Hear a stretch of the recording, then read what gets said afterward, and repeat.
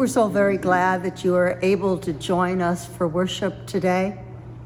And as you can readily tell, I am not Chris, who has taken a couple weeks off from preaching, that he might be able to write in another way and work on his Doctorate of Ministry project. We wish him well, don't we all? And with that in mind, let's try to give him the time he needs. So if you need something, call the church office, contact Lisa or myself, and always remember that we have Stephen ministers who are ready to listen at any time. I also want to thank everyone who makes this recording of worship possible for us. Our musicians this morning are Chris and Jenna and Ian. We thank you for their skills. We thank Tamara for setting us up and making it look a little different every time we gather. And Scott for putting this all together and reminding me when to stop so that he has time, so that this worship is available for you at any time. There are a couple announcements that I would like to remind you of. First of all, you have received our prayer list, and I ask that you remember all of the folk on that list, and especially this week, Debbie Higdon's family. Is a difficult week, and they need our prayers and our love. On a more cheerful note, Jim and Jenny Briggs invite all of us to an Eagle Scout Court of Honor for Jaden next Saturday, the 23rd, 10 o'clock for a pickup breakfast and 10:30 for the ceremony on the soccer field. We want to congratulate Jaden for this amazing accomplishment. Let us worship God. The Lord be with you. Chris is going to open our time of worship with the hymn, Live into Hope.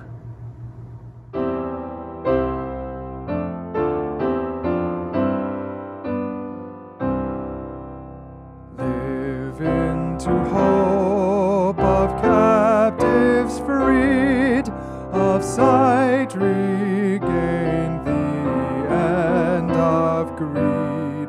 The oppressed shall be the first to see the year of God's own jubilee. Live into hope of captives freed from chains of fear or want or greed. God now proclaims our full release to faith and hope and joy and peace. Let us pray together. Over the last week, 2 weeks really, maybe more than that, there's been much unrest, and our community has been touched deeply by this never-ending pandemic. So the prayer that I have selected to use today was written for the Presbyterian Church during times of distress. I invite you to pray with me. Almighty and everlasting God, you are strength to those who suffer and comfort to those who grieve. Let the prayers of all your children who are in trouble rise to you. Hear our prayer, O Lord. We claim your promises of wholeness as we pray for those who are ill or suffering loss and long for your healing touch. Hear our prayer. Make the weak strong, the sick healthy, the broken whole, and confirm those who serve them as agents of your love. Hear our prayer, O Lord. To everyone in distress, grant mercy, grant relief, grant refreshment. Hear our prayer. And as we begin to rebuild, we commend our neighborhoods to your care.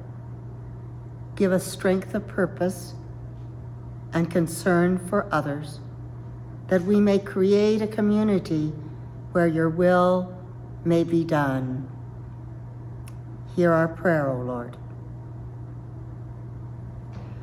God of compassion, you watch our ways and weave out of terrible happenings wonders of goodness and grace. Hear our prayer. Surround those who have been shaken by tragedy with a sense of your present love, and hold them in faith. Though they are lost in grief, may they find you and be comforted through Jesus Christ, who is dead but lives and rules with you. We continue in prayer with the words he taught us. Our Father, who art in heaven, hallowed be thy name. Thy kingdom come, thy will be done on earth as it is in heaven.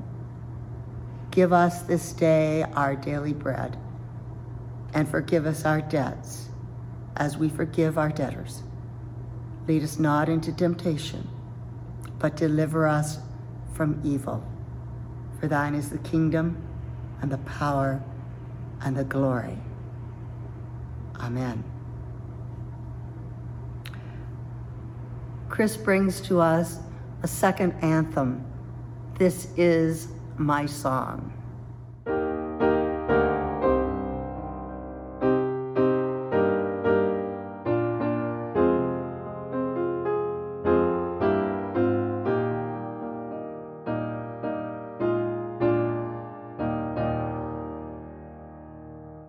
This is my song, O God of all the nations, a song of peace for lands afar and mine. This is my home, the country where my heart is. Here are my hopes, my dreams, my holy shrine. But other hearts in other lands are beating with hopes and dreams as true and high as mine. This is my prayer, O Lord of all earth's kingdoms. Thy kingdom come, on earth thy will be done. Let Christ be lifted up till all who serve him, and hearts united learn to live as one. So hear my prayer, O God of all the nations. Myself I give thee, that thy will be done. We have two lessons this morning. The first is from Psalm 146. It is a psalm of praise, a psalm which asks us to trust in God and in God alone. the God whose work Jesus identifies as his own in his address in Nazareth. Hear the words of Psalm 146. Praise the Lord. Praise the Lord, O my soul. I will praise the Lord all my life. I will sing praise to my God as long as I live. Do not put your trust in princes, in mortal men who cannot save. When their spirits depart, they return to the ground. On that very day, their plans come to nothing. Blessed is he whose help is the God of Jacob, whose hope is the Lord his God, the maker of heaven and earth, the sea and everything in them, the Lord who remains faithful forever. He holds up the cause of the oppressed and gives food to the hungry. The Lord sets the prisoners free. The Lord gives sight to the blind. The Lord upholds the cause of the oppressed and gives food to the hungry. The Lord sets prisoners free. The Lord gives sight to the blind. The Lord lifts up those who are bowed down. The Lord loves the righteous. The Lord watches over the alien and sustains the fatherless and the widow, but he frustrates the way of the wicked. The Lord reigns forever. Your God, O Zion, for all generations. Praise the Lord. And our second lesson comes from the great storyteller Luke. Luke has set the stage for Jesus' opening sermon by telling us of Jesus' baptism, listing Jesus' genealogy, and sharing the temptations. All of these events highlight who Jesus is and how the Spirit has descended upon him with power that he might begin his work. Hear now these words from the 4th chapter of the Gospel of Luke, running through the 30th verse. Jesus returned to Galilee in the power of the Spirit, and news about him spread through the whole countryside. He taught in their synagogues, and everyone praised him. He went to Nazareth, where he had been brought up, and on the Sabbath day, he went into the synagogue as was his custom, and he stood up to read. The scroll of the prophet Isaiah was handed to him. Unrolling it, he found the place where it is written, "The Spirit of the Lord is on me, because he has appointed me to preach good news to the poor. He has sent me to proclaim freedom for the prisoners and recovery of sight for the blind, to release the oppressed, to proclaim the year of the Lord's favor." Then he rolled up the scroll and gave it back to the attendant and sat down. The eyes of everyone in the synagogue were fastened on him. And he began by saying to them, "Today this scripture is fulfilled in your hearing." All spoke well of him and were amazed at the gracious words that came from his lips. Isn't this Joseph's son?" they asked. Jesus said to them, "Surely you will quote the proverb to me, 'Physician, heal yourself.' Do here in your hometown what we have heard that you did in Capernaum." I tell you the truth. He continued, "No prophet is accepted in his hometown.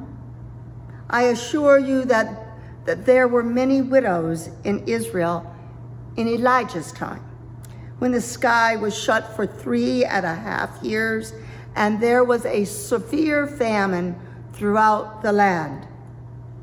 Yet Elijah was not sent to any of them, but to the widow in Zarephath, in the region of Sidon. And there were many in Israel with leprosy in the time of Elisha, the prophet. Yet not one of them was cleansed, only Naaman, the Syrian. All the people in the synagogue were furious when they heard this. They got up, drove him out of town, and took him to the brow of the hill on which the town was built, in order to throw him down the cliff. But he walked right through the crowd and went on his way. The word of God for the people of God.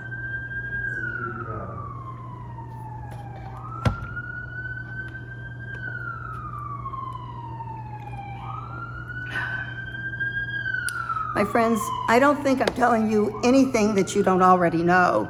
This is inaugural week. This is the time for a president to set the tone for the work ahead, to set the vision he sees for the country. This is the time for grand addresses filled with hope for that which will come. And in our history as a nation, we've had some very famous words of direction in inaugurals. Here are the top 5 as listed in an article written by John Hammerman in January of 2017, I'm sorry. In the year 1993, Bill Clinton said, "There's nothing wrong with America that can't be cured by what is right with America." In 1981, Ronald Reagan said, "In the present crisis, the government is not the solution to the problem. Government is the problem."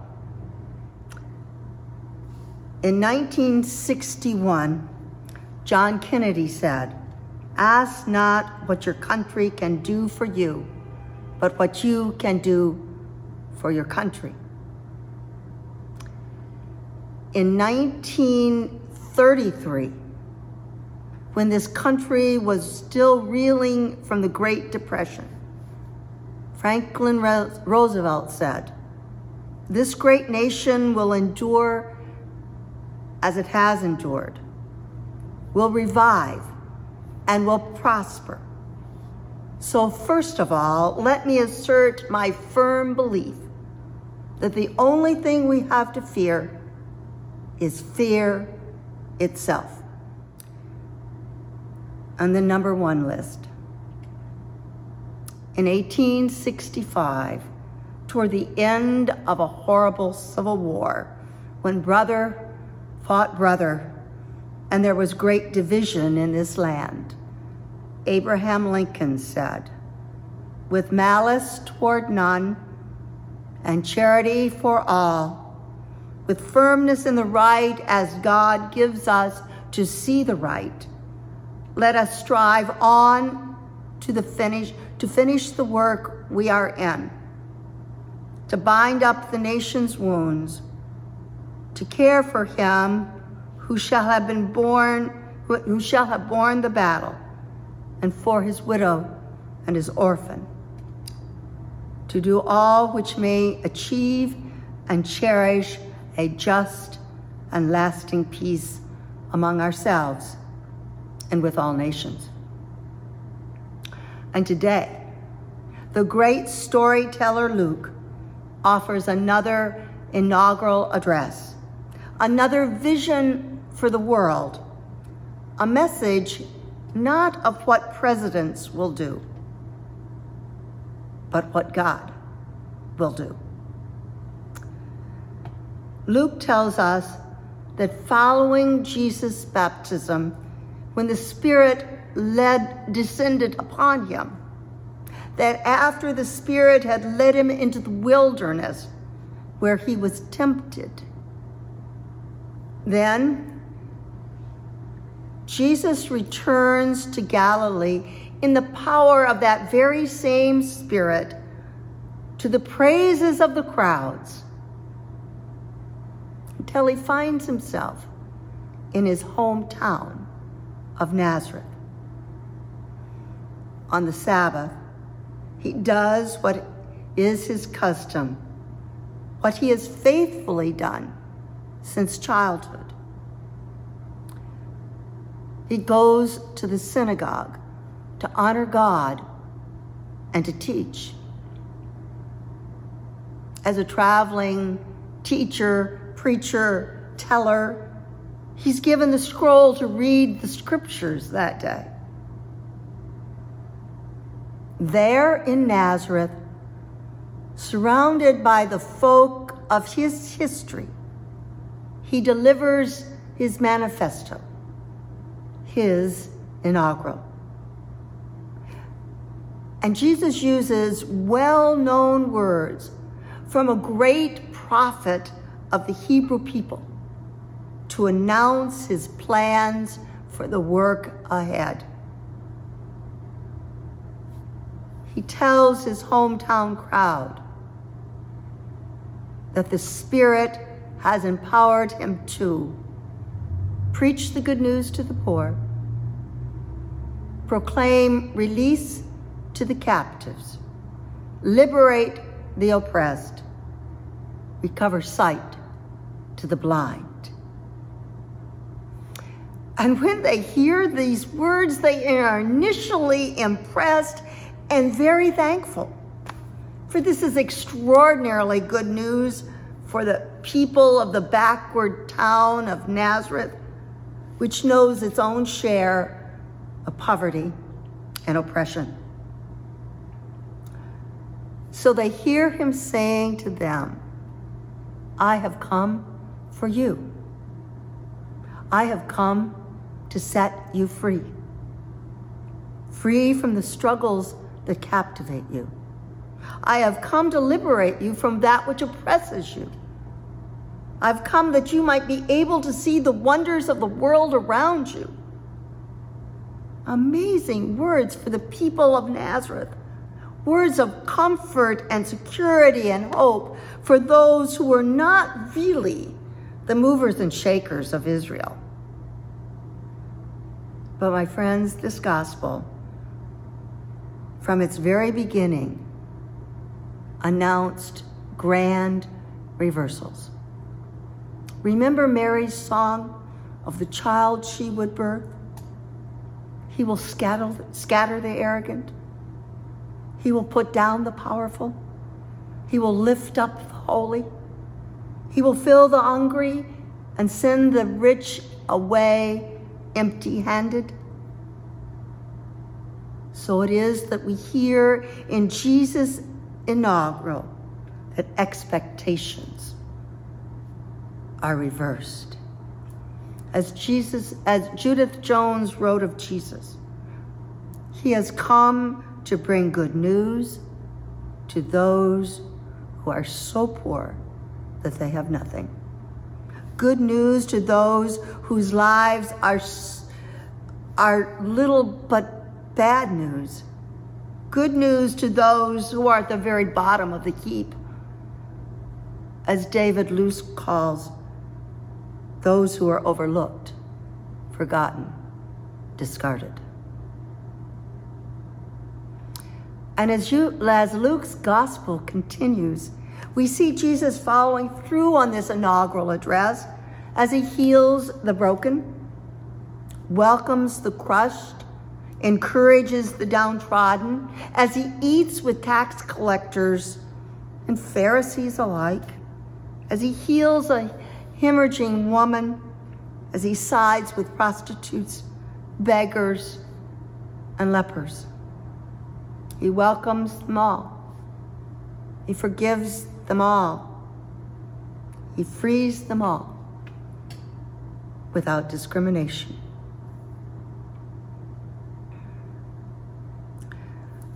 As Jesus fulfills his inaugural, he challenges his hometown crowd's view of who will receive this good news, of who is on the top and who is on the bottom. He surprises this crowd by announcing that, like the great prophets of their history, he's come not just for them, but also, and maybe mostly, for the outcasts. My friends, this is nothing new. The psalmist years earlier praised God, the God who gives justice to the oppressed, bread to those who are starving, the God who protects the immigrants and helps the orphans and the widows. Even knowing that what the prophets have declared and what the psalmist sang, even still, Jesus' message rubs them the wrong way. And without the power of the Spirit, Jesus' ministry might have ended before it really began, just after his powerful inaugural. I must admit that while I am grateful for the amazing words of some of our former presidents, I believe Jesus' inaugural address is even more compelling. It is comforting to know that the poor receive good news, the blind will see, the prisoners will go free, the oppressed will be released. And at the very same time, his powerful message can also be extremely challenging, because proclaiming good news to the poor can be disconcerting news, discomforting news for those of us who are comfortable, as it was for those in Nazareth. It can be challenging to hear that God's good news is not reserved for only us, for only those who know and believe with their hearts, for only those who know this amazing story. It can be challenging to hear that God claims not only us, but also those with whom we disagree, those who are on the other side of the aisle. That God loves, yet that God's love extends beyond all borders, that God's salvation is ready for all, not just us. It is as if Jesus is saying, he was saying then and is saying now, when I'm talking about God freeing the oppressed or blessing the poor, I'm really talking about God blessing the people you cannot stand, the people you don't want to be near, those who have done us wrong, those who frighten us, those who are different from us. And my friends, this is extraordinarily difficult for me. It's hard for me to swallow this. But Jesus is reminding us that God blesses even those who stormed our Capitol about 10 days ago. For you see, the love of God is broader than the measures of our mind. The love of God challenges us to open the doors very wide. This powerful and challenging inaugural invites us, all of us, each of us, to be part of this grand reversal, to act on behalf of God's justice today. Today, to be part of the work Jesus began with his inaugural. Barbara Butler Bass wrote, Today places us in the midst of the sacred drama, reminding us that we are actors and agents in God's desire for the world. Today reminds us that we are all called to be agents of reconciliation and hope, reminding us that we are called to continue Jesus' ministry of justice for all. So the question for us today, and really every day, is whether we will celebrate the wideness of God's mercy, or like the people of Nazareth, seek to limit that mercy. In the name of the Father, Son, and Holy Spirit. Amen.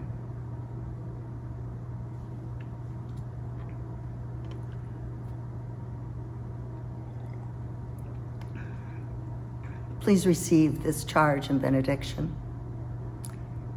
Jesus challenges us with good news indeed. Now is our time to be part of Jesus' good news and to celebrate the wideness of God's mercy. Christ, who lives in you and has something he wants you to do where you are this day. Christ lives in you and seeks your work. So believe this and go in the grace and love and power of Jesus Christ. Amen.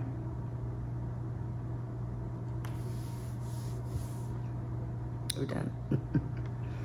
The only thing I noticed is that I left out a line in the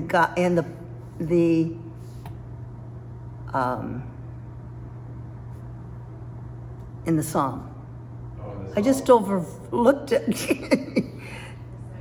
It fit. It was fine. But if you put the words on the screen, I'm not going to say that line. It won't be the first time I can work around it. There is one line I think we can reread, because she says that in 1993, we're talking from the Great Depression. Did I say that wrong? Yeah, You want me to do the first part again? That's wrong. Well, what's the correct year for Franklin Delano write it up? Yeah, I did. It was 1933. That's what I thought. Yeah, right. Do you want me to do the first part again? The sentence before, the sentence after, and take lots of breaks. Like, you just speak a little bit more separate, maybe, then I can probably... Let me start at 1961 with John Kennedy. Mm-hmm. Okay. And what happens, it's the pace of the speaking, so in the silence is when I can splice. So I'll find the silence Okay. around 1993, splice in, and find the next silence, Okay. and it'll work. Okay.